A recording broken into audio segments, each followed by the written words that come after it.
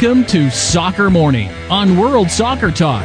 Here's your host, Jason Davis. Good morning, everybody. Happy Tuesday. Welcome into Soccer Morning. We are live and on the air. Big show for you today. As always, thank you for making us part of your routine. We are ready to go. Just got confirmation that our friend Kristan Heneage will join us in a couple of minutes. We'll look at the Champions League, maybe take a look at the Premier League, get Kristan's thoughts on the end of the MLS season with the Portland Timbers, deserving champions in 2015. We are in day number 2 of Portland being the MLS Cup champions. I took it upon myself last night to watch as many videos as I possibly could find of the Portland Timber fans welcoming their team back to their home city with that trophy in tow. It was a great scene. The Oregonian has some very good video, not only of the crowd that showed up to celebrate the Timbers championship, but also head coach Caleb Porter and his thoughts about winning this thing. And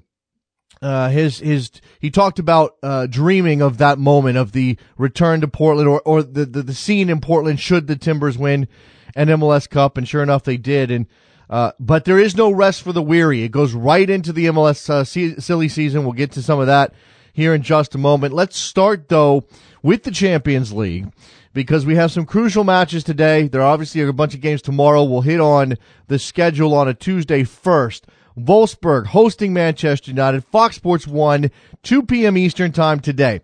Win and you're in for both of these teams. This is how close things are. Manchester United can win the group. Wow, excuse me, that's never happened before on the air. Manchester United can win the group with a victory over Wolfsburg, or they can crash out of the tournament altogether and end up in the Europa League or some such nonsense. So, lots of questions for Louis van Gaal. No Wayne Rooney. Remains a very interesting time on the red side of Manchester. On the blue side of Manchester, they will host Gladbach in a game on Fox Sports Go. City is already in the last 16. They have qualified, but they could win the group if Sevilla beats Juve in the other match in the group. Gladbach is no chance. They're going to end up in the Europa League, or they're trying to at least end up in the Europa League. Sevilla and Juve, as I mentioned, Juve can lock up the group if they win. Other games today, PSG, Shakhtar Donetsk. Real Madrid hosting Malmo, PSV versus CSKA in the battle of all the letters, Benfica versus Atleti, Galatasaray versus FC Astana. CONCACAF has announced that they will not name a new president until May, after the last 3 guys, Jack Warner, Jeffrey Webb, and Alfredo Hawit, were indicted as part of the Department of Justice's investigation into FIFA corruption. The CONCACAF Executive Committee will follow a collective leadership plan until May 12th of 2016, when they will convene in Mexico City for an opportunity to elect a new president. CONCACAF a mess, CONMEBOL a mess, FIFA a mess. This is not the end of it. There may be more fallout here between now and May, which is obviously why they have decided not to just follow protocol and name a new president based on their bylaws. MLS has announced its first ever class of free agents. That happened yesterday. Players at least 28 years of age and with 8 years of MLS service are eligible for free agency. Notable names include Mike McGee, Ricardo Clark, Justin Mapp, Drew Moore, Alan Gordon, Edson Buttle, a couple of other names on that list. These are not necessarily guys who are going to go get paid at least 28 years old and 8 years of service, but they will have an opportunity to continue their career, perhaps get a decent deal out of the free agency model, In MLS trades, made official on Monday, Chris Pontius to Philadelphia for allocation money. Lamar Nagel joins DC United, perhaps to replace Chris Pontius for allocation money from Seattle. Christian Maidana and Andrew Wenger of the Philadelphia Union moved to Houston for allocation money.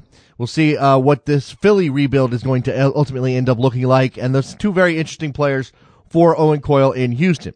Recently retired U.S. Women's National Team forward and star Abby Wambach, the greatest goal scorer in international soccer history, will release a memoir in 2016. The book will be called Forward, which is just a great, fantastic name for Abby Wambach's book. She retired this year, of course, after a career of 14 years with the U.S. Women's National Team. Scored 184 goals in 253 matches, which is absolute insanity.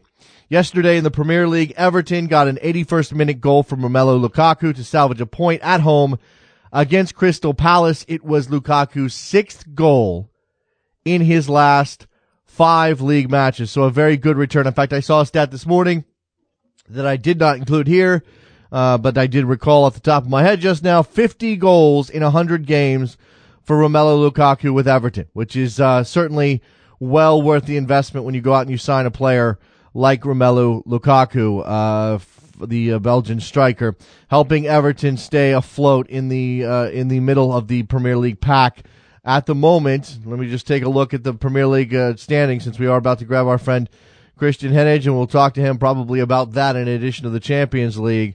Everton in 9th place at the moment. Crystal Palace moves up a spot based on goal differential. Thanks to that draw with, they move up into 6th place ahead of West Ham on goal differential, ahead of Liverpool on goal differential. Obviously the Premier League table is a fascinating thing at the moment, with Leicester City leading Arsenal by 2 points after 15 matches. A long way to go, but we're approaching that halfway mark as we get closer to the festive season.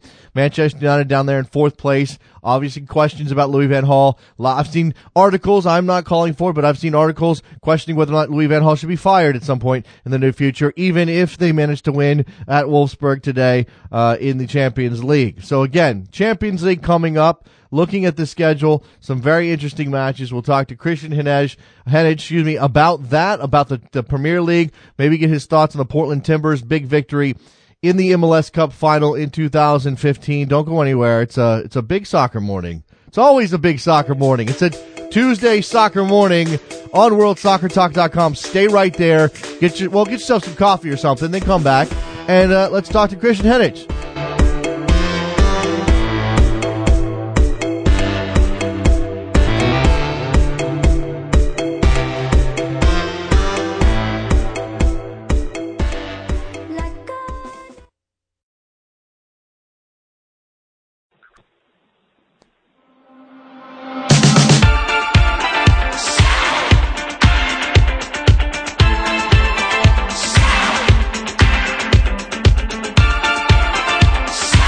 Welcome back to Soccer Morning on World Soccer Talk with Jason Davis. We are back on Soccer Morning on a Tuesday. It is a Champions League Tuesday.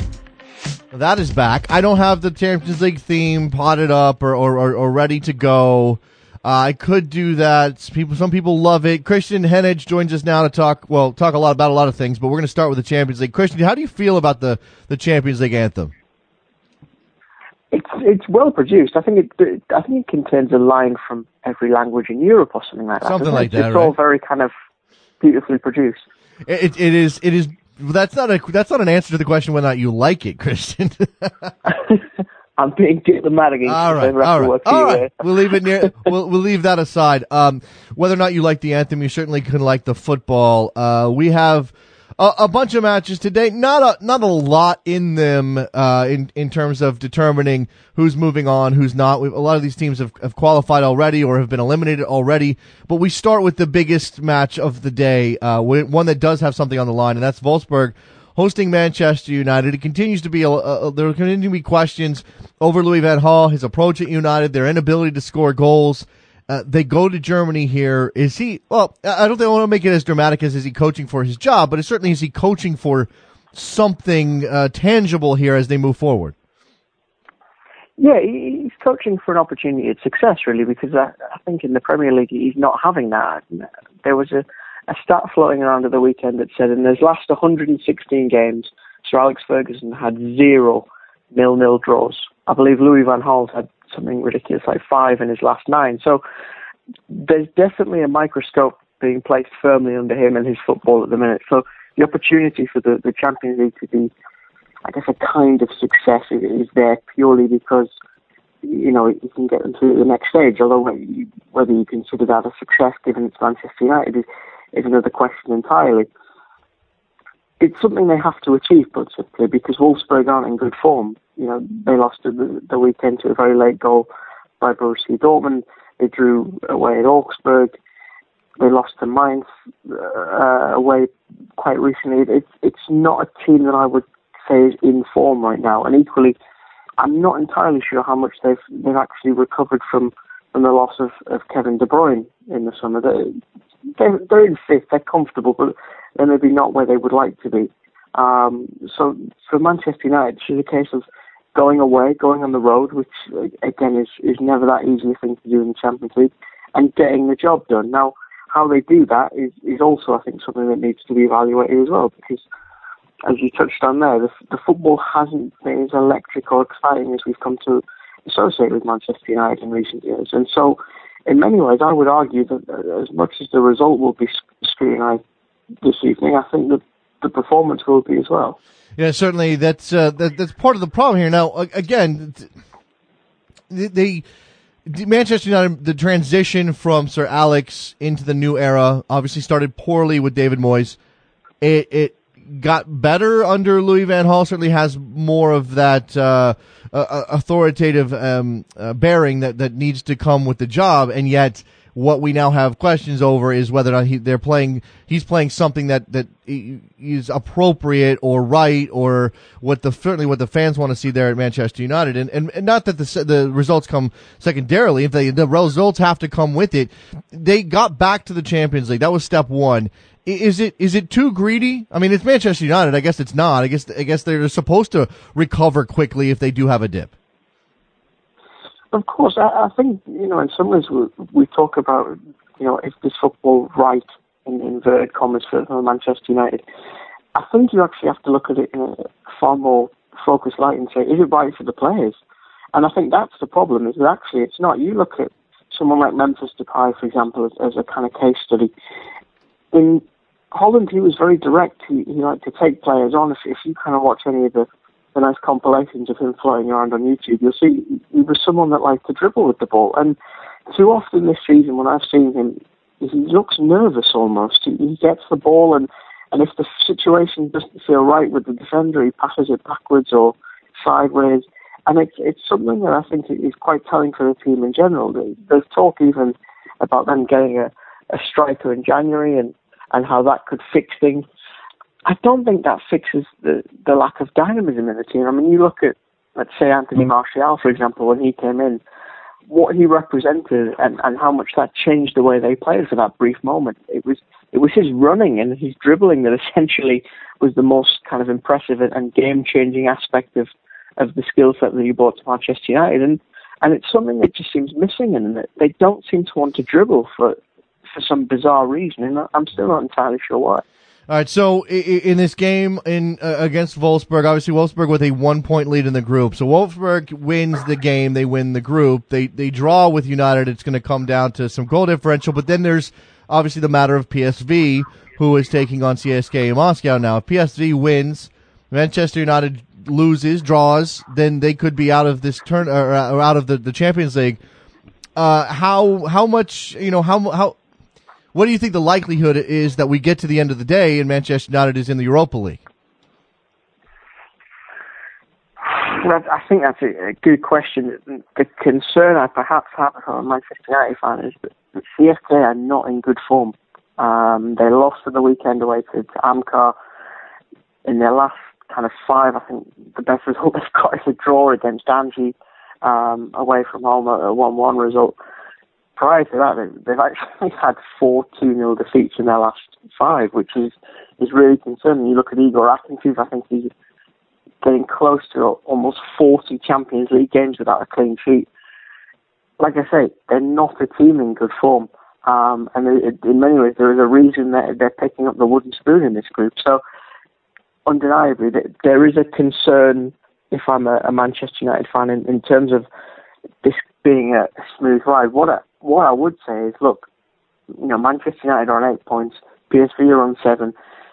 The destiny, if you will, is in Manchester United's hands. Win the game, and it doesn't matter what PSV do. So, in that sense, you're not relying on anyone else. You control whether you go through. You have to get the job done. You have to win the game. And I think, in some ways, you can't really blame anyone but Louis van Gaal and Manchester United if they don't go through, because they know themselves. Win the game, and you're into knockout. Manchester City will take on Manchester City will be taking on Gladbach today. Gladbach obviously in fine form. They just beat Bayern Munich. Lots of praise for Fabian Johnson in that group in the Bundesliga, but they are not in play to move on to the round of 16 in the Champions League. So I'm curious what you think they have to play for. Obviously, Sevilla is only in this to play spoiler or perhaps jump over Gladbach into the Europa League spot. And City, how important is it for City to win the group? Let's just say it that way. I think it can always help you in terms of momentum more than anything, because again, City have had a very polarising group stage campaign. I feel that there's been moments where they've been able to pull something out, and I think particularly the 2 games with Sevilla have been kind of good little moments for them in terms of getting something on the road and performing well on the road, more importantly. But they've also had the game against Juventus at home, which I think still kind of sticks out to me as another instance where you say, is this City team really mentally tough enough for this competition? Is it one that can go away and get the difficult results in the knockout stages that they'll need to do if they want to make any kind of inroads in the competition? I think if you manage to get the result at home again against, as you say, a good Borussia side, a team that managed to beat Bayern Munich at the weekend, it just builds that momentum. It just keeps that wheel turning, so to speak. And I think the stronger you finish in the group stage, it just helps the mental side of things when you have to come back at the turn of the year and go again. There are obviously questions with City right now because of what happened to them on the weekend. I mean, Gladbach comes in off of a big win over the best team in Germany. Meanwhile, Manchester City got played off the park by Stoke. Now, that there are some injury things that are in play with City, but Pellegrini's supposed to be able to juggle this a little bit better. What is the fundamental issue right there? And look, I mean, can City be focused on both fronts at the same time? I think they can. I think they've got the strength in depth in theory if you look at the squad and the way it's constructed. In terms of defining the problem, the concerning thing is it looks like it's the absence of Vincent Kompany. I believe there is a stat floating around that says with him in the team they've only conceded, I think, 2 goals in the Premier League. Without him they've conceded double figures. And again, you look at the defensive lineup against Stoke at the weekend, there were just kind of big gaps of space that were left in behind there. There was a lack of genuine organisation. Bakary Sagna is constantly checking behind him to keep an eye on Arnautovic and loses him quite easily, doesn't get goal side, which is something I remember from kind of my younger days as a coach would always shout, keep him goal side. And equally, the second, Arnautovic has allowed into far too much space in behind. And that, for me, is a huge problem for them, is that when there's certain components missing, I think Dario Arturo is another one to a lesser extent, they just look a lot more porous at the back. And I think it's certainly a quality issue to a degree. You can't necessarily replicate the quality that Vincent Kompany brings. I also think it's an organisation thing, though, as well. I think having watched him kind of up close, he's very vocal. He's someone that's not just organising those alongside him in the defence, he's also talking to the midfield. He's knitting the team together, if you will, with his instructions, and I think that's something that City definitely missed. Yeah, absolutely. So Vincent Kompany, obviously, but again, this is a club with so many resources that for one player to I mean, look, every club has players who are very important to just the consistency of the team, Kristan. But to have Vincent Kompany not in the lineup and have it impact them so greatly, I mean, is that a failure on Pellegrini's part? Is it a failure on? I mean, where do you lay the blame there? Because they should be able, regardless of how good he is, they should at least be able to be competent while he's gone. Yeah, well, this is the same football club that wants used holistic in a press conference to describe its manager. I think in that sense you have to apply it to everyone. You have to say it's the recruitment side of things, in the sense that they haven't always made the smartest moves, I think, in the transfer market. Equally, undeniably, some of it has to fall to Pellegrini, because I would imagine that he's had some say in the transfers. He's been involved in those meetings, and consequently some of the players he's bought haven't been of the quality. I think in general there are certainly weak points in that team. I always look at Kristan Heneage as a good example of someone that really I don't think was worth the money. Looking back on things, and in general, yes, there is a quality on paper in what City have spent, and they've certainly spent significantly. I think we can all agree on that. I just don't know if there are enough personalities in there, enough leaders, if you will. I think certainly there's players that have shone in the teams before and been able to do things in the Champions League, but how many of those individuals actually can pick those up around them? I'm not sure if they've done that. I think that's something that's really let them down during that recruitment in the last few years. So we've talked about, obviously, Manchester United because they're not qualified yet. It's very tight there in Group B. We touched on Manchester City, who has a chance to go and win Group D, even though they're already qualified. There's certainly something to play for. There's some jockeying here. We got games tomorrow as well, Christian. I haven't looked at the schedule, but obviously many games that will have a bearing on who advances.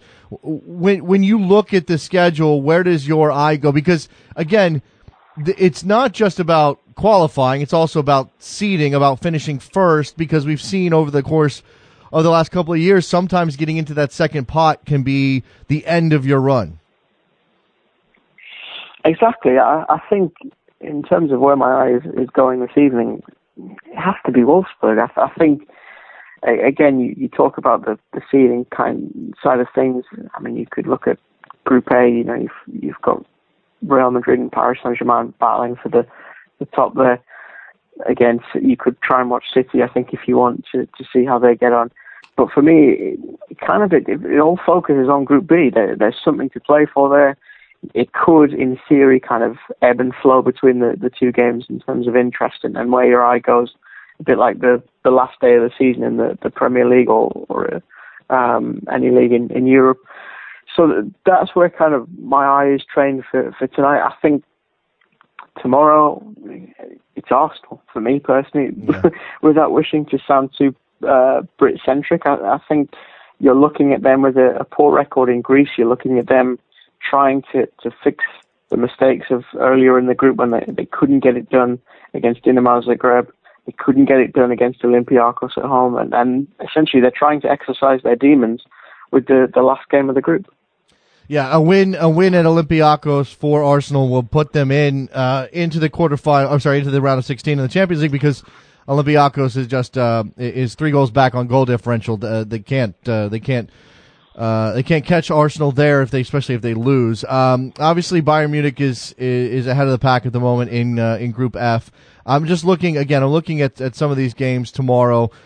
We continue to talk about Chelsea. They're right now 10 points, tied with Porto in Group G at the top.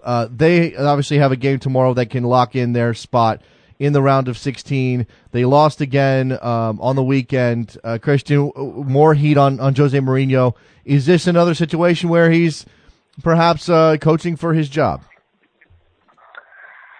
For the first time, I would say possibly yes. That defeat to Bournemouth, that's the first time that Chelsea have lost to a newly promoted side at home since 2001. Interestingly enough, the manager at that point was none other than Claudio Ranieri, the man that currently sits at the top of the Premier League. The concern you have is in theory that, I mean, let's play worst case scenario if we can for a second and say that Dynamo Kiev beat Maccabi Tel Aviv, which is unthinkable given Maccabi have got 0 points so far, and Chelsea lose to Porto at home. Chelsea then go into the Europa League, which, again, I'm sure some fans will point to the fact that they won that recently, and actually, in a backwards way, it could be a good backdoor into the Champions League if they go and win that competition again. But they're not looking good enough, I think, this season for that to happen. It's unlikely, I think, that Chelsea qualify for the Champions League through the league form this season. They simply don't look good enough, and in many ways, I think Mourinho's lost the pragmatic edge to his tactics and the way that he operates. So often he kind of fixes problems as they arise. I think at the minute he's letting a lot of them just kind of continue, almost as if to prove a point to those above him in terms of recruitment and what he needs from the transfer market. I think, as I say, if he fails to get that next round berth and they go into the Europa League, that's when the higher up start to question if he's the right man. Is this actually the wheels falling off? Because if we remember the last time he left Chelsea, he left kind of before anything managed to fall apart. He left quite relatively early in the season. You worry now if he doesn't make that next round, how much worse could it get? Because again, they're still kind of within viewing distance of the relegation zone. They're not picking up results. They're so indifferent at this point. It's quite literally, if you look at their form, it's win-loss, win-loss, win-loss. That doesn't seem like changing anytime soon. They look a team devoid of ideas. They look a team that concede goals very easily, and that's even with this kind of defensive behemoth in midfield that is Nemanja Matic. Let's turn to the Premier League, Kristan, while we have you here. Obviously, the story of the year so far, Leicester City, the Foxes, top of the table, surprising everyone, as you mentioned, Claudio Ranieri in charge of that team and has them in a lofty place at the moment. I'm looking right now at the fixture list. They have Chelsea coming up on the weekend at home. They play Everton at Goodison on the 19th, Liverpool at Anfield on the 26th. They're home to Manchester City on the 29th, and they're home to Bournemouth on January 2nd. So that festive period is going to test them dramatically. The only one of those matches that looks like, oh, well, that's 3 points is Bournemouth for sure. Are we going to look up in the new year and see that Leicester has finally faded? I'm really not sure, I think, I'm not saying that I think they could get wins against the big clubs they've got to face. I think they might be able to pick up the odd result, though. I mean, you look at the swing of last season. After 15 games last season, Chelsea were 26 points ahead of Leicester. They're now 17 behind them. So there's been a massive swing in both those clubs' kind of fortunes compared to the last campaign. And the fact that, I think Leicester have lost just one of their last 19. And equally, this idea that the wheels fall off, there hasn't been a team in Premier League history that sat top at this point and finished lower than sixth. So, in theory, they're going to stay in that top pack. It's just placing them where they're going to kind of fit in, if you will. I'd be surprised if it's Champions League. I think they could make the Europa League, though. I think they could hold on to that. A lot of this depends really on the key players staying fit, which is something we always talk about in terms of that momentum for a season. It's not just Vardy. I think certainly he's grabbed the headlines. I think to a lesser extent Mahrez has as well. But it's the selflessness in those two players that I think is more important. You look at the weekend, Vardy's kind of chasing that record or trying to extend it even further. And yet he passes to Mahrez, who's in a better position to make it 3-0, complete his hat-trick. Behind him, I think someone who hasn't got much of the press but deserves it is Danny Drinkwater, ex-Man United midfielder.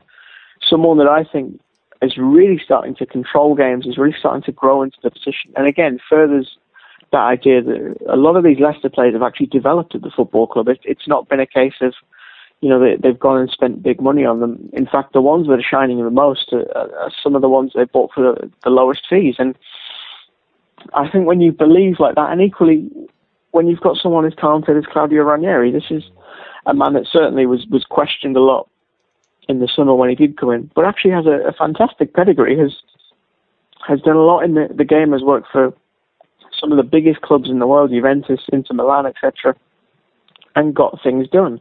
So again, this idea that they're going to fall off, I just can't subscribe to that yet, because I think actually they're playing very good football. There's really not a case of fortune for Leicester in this run. I think it's genuinely very good play by them.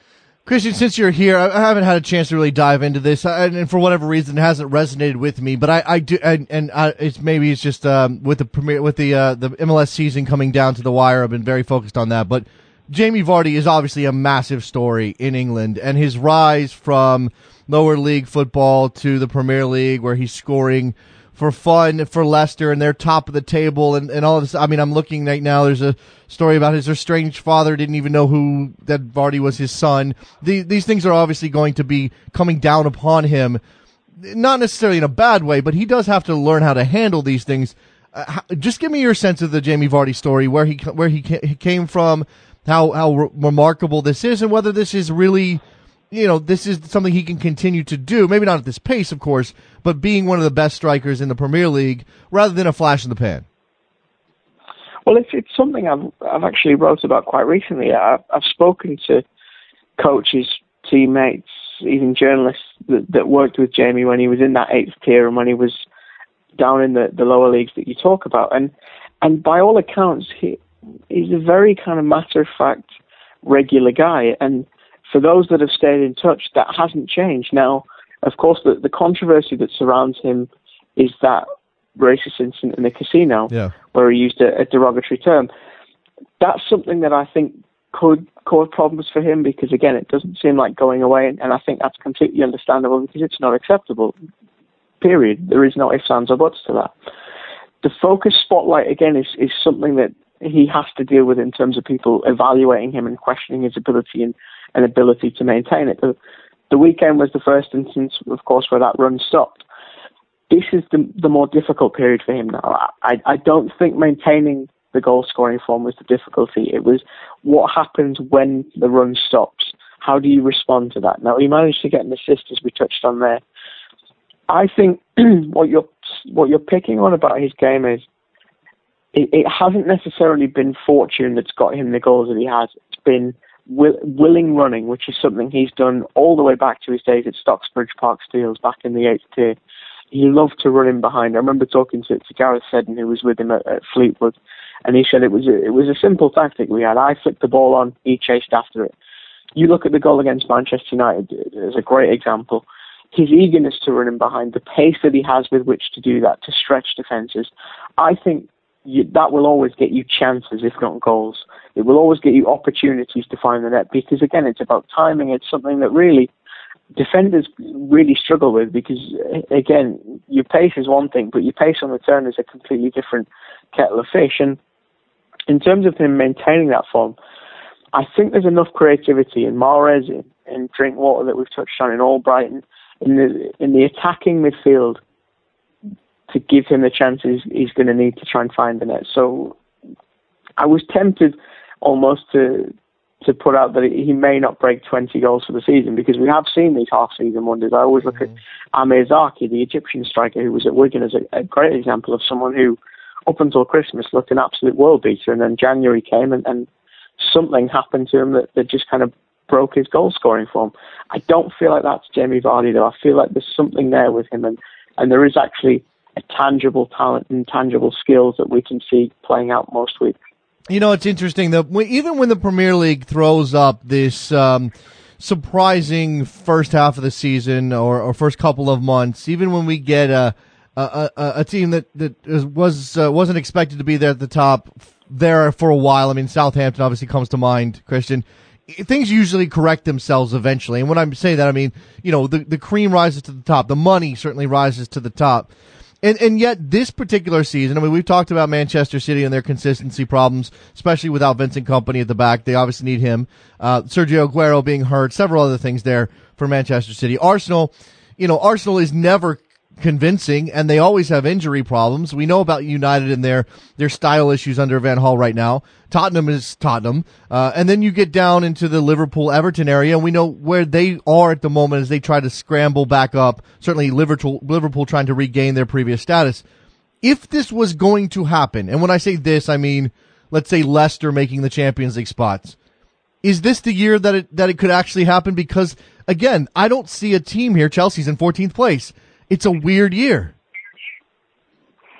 Exactly. I think if you go back a few years when Newcastle managed to finish fifth, it was partly because Chelsea had essentially abandoned the Premier League and the chase for the Champions League. So when there is an instance like that where you have, be it a team focusing on something else, or in the case of Chelsea this year, a genuine struggle, there is an opportunity to diversify the pack that make the Champions League and also change things up. What I would be looking at is you've got Tottenham in fifth there, a team that actually look in great form, have the quality. I think just as much as Leicester may see this as a chance to make the Champions League, I bet Tottenham do as well. Sure. Now, the difference is that Tottenham, I would argue, have more of that experience to close that out. They've got the likes of Vertonghen and Alderweireld, players that have made the Champions League before, have got that big game experience. When I look at that Leicester team, I have to confess I just don't see it in abundance. There's Gökhan Inler, but he's not playing. It's N'Golo Kante and Danny Drinkwater that are taking those central midfield spots. So if it's going to happen, I think, yes, it's going to be this year. If I'm picking someone to take that fourth Champions League spot, and it's not Liverpool, who I think at the minute are kind of fluctuating between success and failure, largely because at the minute they can't play against teams that let them have the ball, which is something they'll have to face this weekend when West Brom travel to Anfield. Then it's between Leicester and Tottenham, and if I'm having to put my poker chip down, I think it's going to Tottenham, to be honest with you. I think they've got the better experience, and in that instance, I'm then looking for Leicester to finish right on the cusp of things, maybe in fifth, maybe in sixth. But a lot of this, I think, will depend essentially on how Liverpool perform, because we've seen them really fly between the two ends of the pole, where they've destroyed Manchester City, they've destroyed Southampton. But interestingly enough, in both games, they didn't dominate possession. In fact, if anything, they gave it away, and they had less than half the ball in those games. And I think that's very telling for Jurgen Klopp and the way that he plays football and the way that he best plays football. Kristan Heneage, we should follow him on Twitter. It's Kheneage. Kristan, enjoyed it as always. We'll be watching the Champions League today, see if Manchester United can get it done, and obviously lots of interesting things in the Premier League. We'll have you back shortly, I'm sure, to talk about the continuing developments in Europe. Appreciate the time. Thank you, mate. Always a pleasure. There goes Kristan Heneage. Great stuff from him, as always. Always glad to talk to Kristan. Let's take a break. When we come back, we'll open up the phone lines. We'll talk to you on a Tuesday, Soccer Morning, WorldSoccerTalk.com.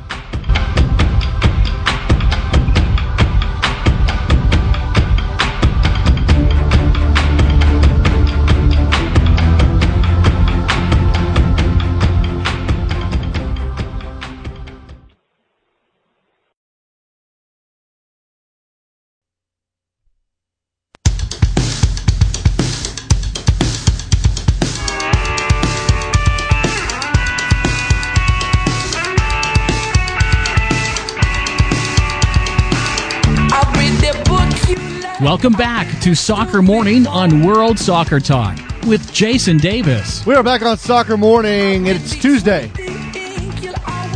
Tuesday is the day you call me up and talk about soccer with me. Well, every day is that day, but this is especially the day, mostly because there's not a lot here. We can talk about the Champions League. We fleshed some stuff out with Kristan Heneage, but we've got more to go over here if you want. What are you watching this afternoon, if you're able to watch? Please tell me you're able to watch. That boss button thing, right? That's still a thing. That's still something they do. Fox has got some options out there for you to watch some games.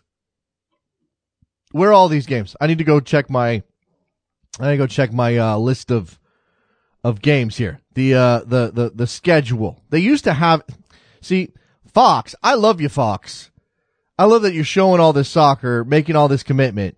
But can you do something about the website? Because it used to be great. It used to have the games were on the right-hand side. I know this is complaining for no apparent reason. Don't get me wrong. This is first world problem stuff here. I realize that.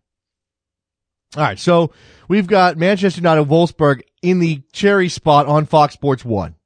You have Manchester City Gladbach on Fox Sports 2. Then everybody else is on Fox Sports Go, or for whatever that's called. Fox Sports to go. To take it with you. Fox Sports Go. I need to get my my pass updated. My password and access updated. So there we go. All right. It's 646-832-3909. That's your phone number.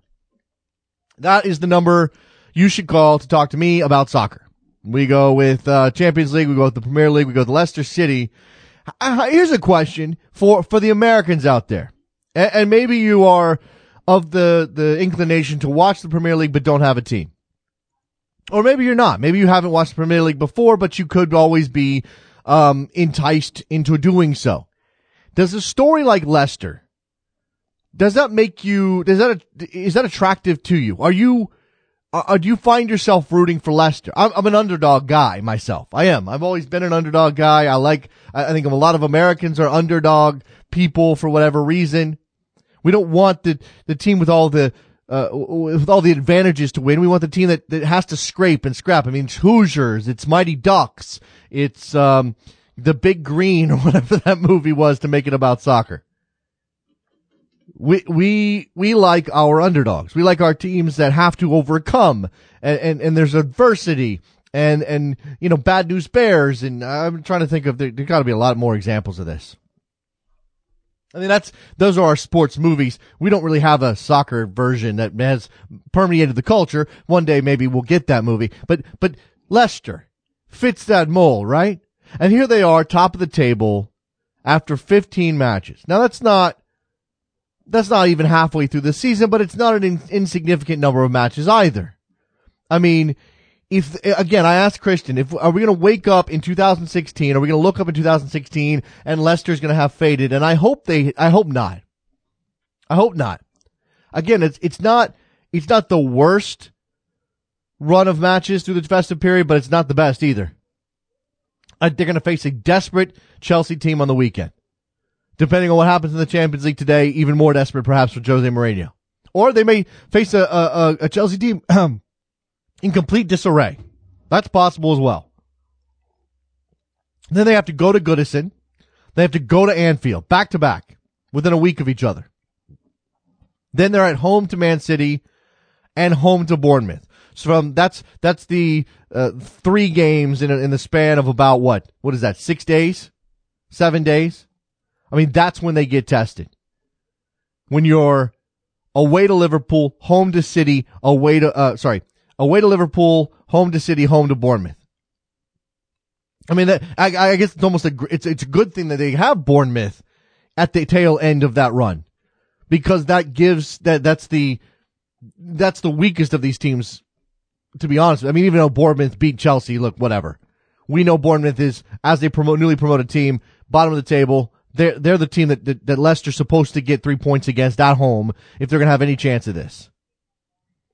I mean, and we still are, again, 15 games in. We're still in that period trying to flesh out exactly what to make of this team. Here's an example. David Hershey over at ESPN FC right now.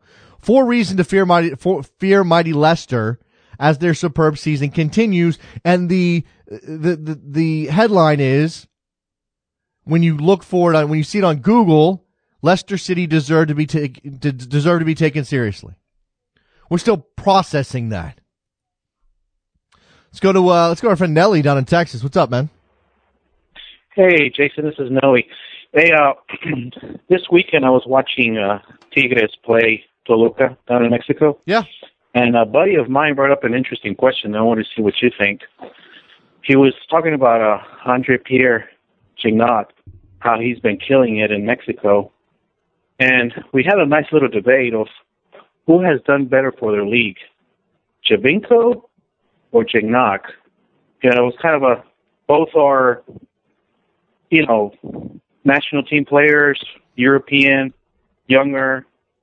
I was telling him, well, in my opinion, Jovinko, I think, has done more for MLS than Pierre has done for Liga MX. But it seems like both have done pretty well. Gignac has done brilliantly for Tigres, but I think that what we're talking about, Nelly, is where the floor is, or where the base level is for these two leagues. And Mexico Liga MX's base level is still a lot higher than MLS. So you bring in a player like Gignac, and yeah, he's great for the league, and he's they don't get a lot of European stars clearly in Mexico, and he brings something new, and he brings a different element, and what he's done for the league has been great, but it's not as much as Jovinko, because Jovinko is so unique, like beyond unique in MLS. He's in his prime. He's scoring great goals. He's getting himself into the Italian national team. I think Jovinko has done more for MLS because MLS has farther to go, if you know what I mean. Yeah. Do you think also we're going to have competition with Liga MX bringing more European players? I read an article where he said that he's been talking to a lot of European players about them going to Mexico. Yeah, I mean, you see that as competition towards MLS, like sure, them in absolutely a way copying us. Well, no, I mean, I think, okay, I guess you could look at it that way, but I mean, it's just the maturation of the Mexican League alongside what MLS, and maybe Mexico the Mexican League and the Mexican owners started to think, well, okay, MLS isn't on our level yet, but they could be our competition. They can certainly rival us, in this part of the world. We need to keep up or stay ahead. And if we need to do that, then maybe we do need to go spend money on players like Andre Pierre or Gignac, because they bring, again, a new element, a star power from Europe that Ligue MX has not traditionally had. MLS has been focused on that element for the last 10 years or 8 years. And it wasn't, but it was always in that, well, they're 35, they're 38. And, I don't know that you're going to get Mexican teams looking to sign Andrea Pirlo. Look, Ronaldinho did his last run in Mexico, or a run in Mexico. I think he's played in Brazil since, but I think that we could see something like that, but I don't know that it's, I don't know what it would be about necessarily. Cause again, you don't have a collective mindset in Mexico the way you do in the U.S. Well, I think that would be kind of interesting if more Europeans go to Mexico. We'll have a more interesting Champions League, that's for sure. Mm-hmm. Yeah, I think that would be fun. All right. I mean, thanks for the call, Nelly. Appreciate it, man. Yeah, again, the place MLS has to go is farther away. So when Giovinco comes here and does his Giovinco thing, that pushes the league forward in a more dramatic way than Andre Pierre Gignac brings to the Mexican league. Meaning, Tigre spends a bunch of money. That's a great team. That's a good team anyway. When Club America does something, that's a very good team that can compete with some of the best teams that, South America has to offer. Regardless of whether they go and sign a European star. So I think there's more room for growth with Giovinco than there is with Gignac, but that doesn't mean Gignac hasn't been a dramatic success in Mexico in a way that's absolutely notable. All right. 646-832-3909. I've got Kyle Kessler on Twitter talking about the Leicester story. As an EPL and soccer fan, I love it, but as a Chelsea fan, it makes it hard. Well, Chelsea, obviously they have their own issues with this season. Jose Mourinho continues to struggle there for whatever reasons. Whether those are, he just, after a couple of years, he loses his grip on the club, or, we obviously started with Dr. Cañero and that whole dramatic controversy and idiocy on the part of Jose. We have the Diego Costa thing that has been trailing them for a lot of the season. It's not good at Chelsea right now. It's not good at all, and we'll see if it gets any better. And again, they have the Champions League tomorrow against Porto at home, and then they take on Leicester. And if Leicester's going to stay atop the Premier League table, or at least remain in the conversation to make a Champions League spot, they're going to need to get surprise points, or points they weren't expected to at the beginning of the year. And now, honestly, based on the situation in the Premier League, Leicester should get points off of Chelsea. I mean, that's what you would think, right? All right. 646-832-3909. I don't know that we've dove as fully into the U.S. women's national team game cancellation controversy as we could. We talked to Jeff Kassouf about it yesterday. We talked about Megan Rapinoe and her injury and her timeline, and that's going to be difficult for her, but we also did touch on all of this. But it seems that there are going to be other things that are going to unfold here as time goes on. In fact, this morning I shared on Twitter a story from a television channel in Honolulu that there is going to be some legal action over this situation. Legal dispute brewing between state U.S. Soccer Federation over canceled soccer match. The soccer turf war between the U.S. Women's National Team and the U.S. Soccer Federation continues, and now with possible legal action. This channel reveals that U.S. Soccer is calling the stadium authority in default after Sunday's match was canceled on short notice because of the team's turf concerns at Aloha Stadium. It looks like U.S. Soccer is going to go after the authorities that run the stadium in Hawaii because of this turf issue. Now, the stadium authority has responded and said, well, there's certain elements within the contract that either weren't agreed to, or there wasn't a contract signed. There was some type of agreement, but it doesn't necessarily hold them to the loss that U.S. Soccer was going to incur. I mean, the whole thing is just very, very messy. And this is from Bones, PSU Bones on Twitter. Just for reference, Aloha Stadium has hosted soccer tournaments with MLS reserves in the past. U.S. Soccer not entirely to blame. Well, again, I think it's incumbent upon U.S. Soccer. The responsibility is on U.S. Soccer to head out to the stadium and do their due diligence and look into the condition of the turf, especially if you know it's turf. We know, generally speaking, almost across the board, soccer players don't like turf, okay? We want to get into whether or not grass, sod laid over artificial turf is worse. Yeah, sure. We want to get into bad grass is actually worse than good turf. Yeah, sure. But generally speaking, if given the choice, soccer players want grass. They don't want the fake stuff. They want grass. So when U.S. Soccer goes and schedules a game in any stadium, in any place in this country under their auspices, especially when it's such a clear money grab situation. I'm not necessarily blaming them for money grab, but it is a clear money grab situation. It's Trinidad and Tobago. I mean, I hope that team progresses and gets better and becomes a CONCACAF notable in the future. But right now, they're a patsy. That's the Washington Generals against the Harlem Globetrotters. That's what that is. Trinidad and Tobago versus the United States women's national team at Aloha Stadium in Hawaii. So if you're scheduling these games in your U.S. Soccer, it's a victory tour. It's taking the team around. We're going to show them off. Check the turf.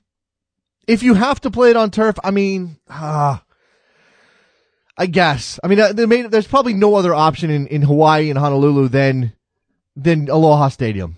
I guess. Probably not. Probably not a stadium big enough to host a U.S. women's soccer team match. So I guess you have to do it there if you want to go to Hawaii.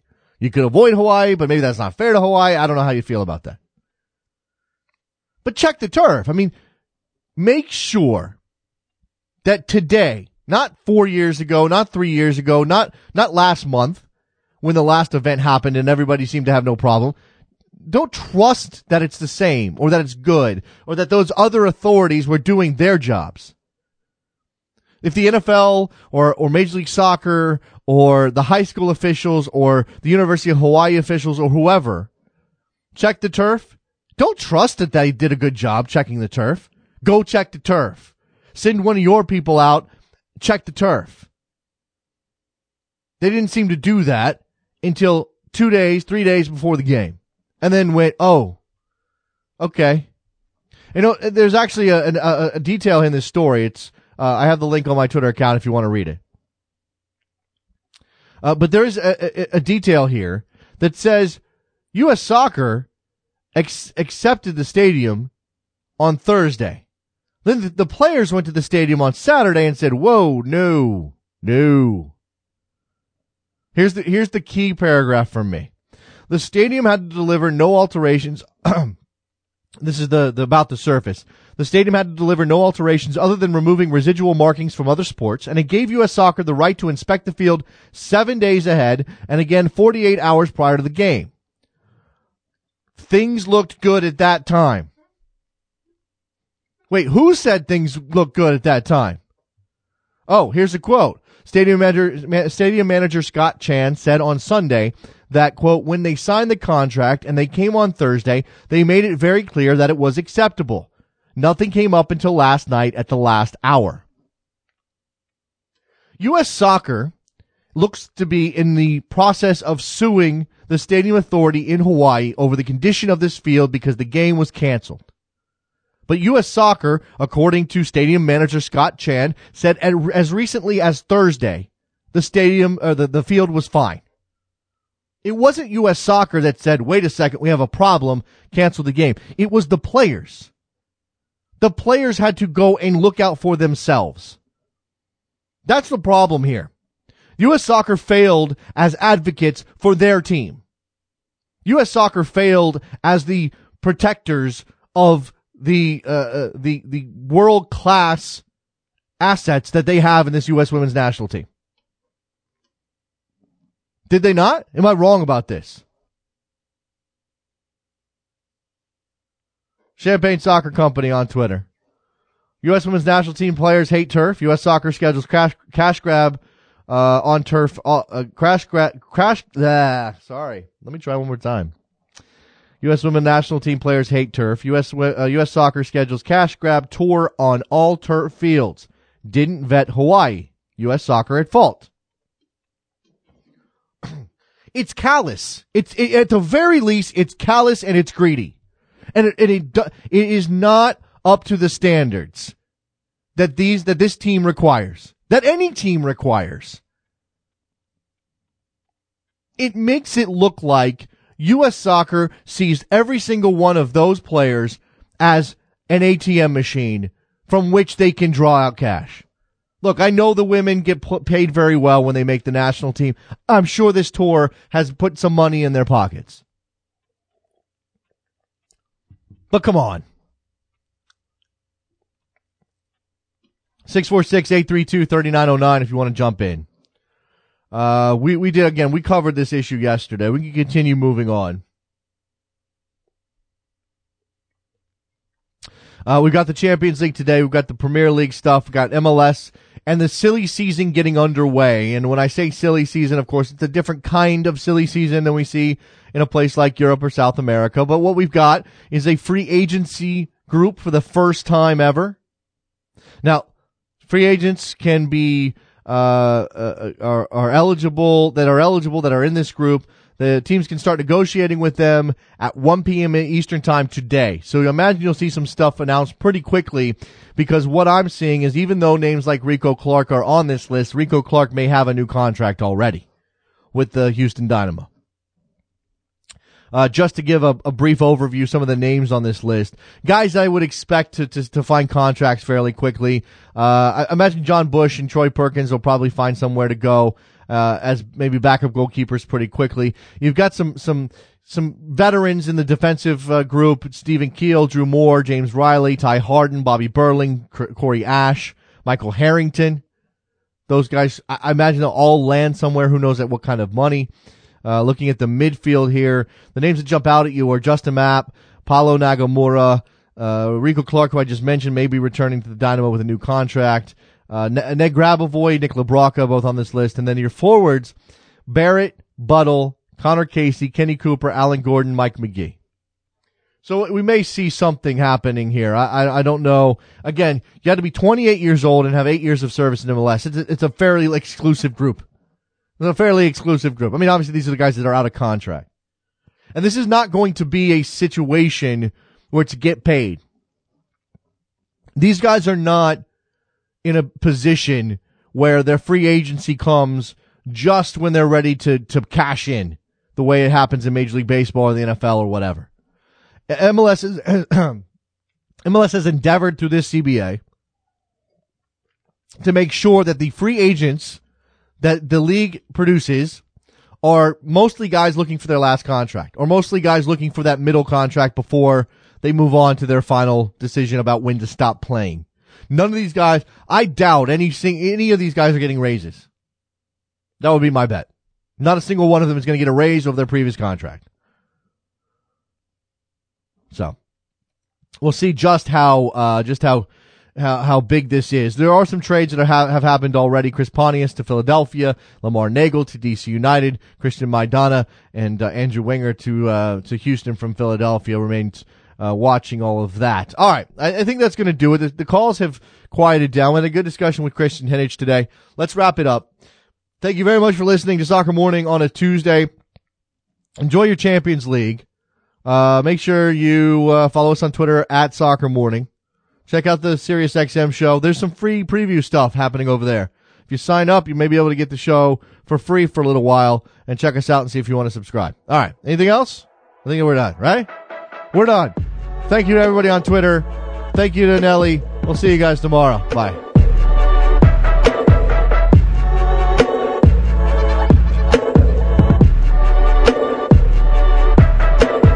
Did my invitations disappear?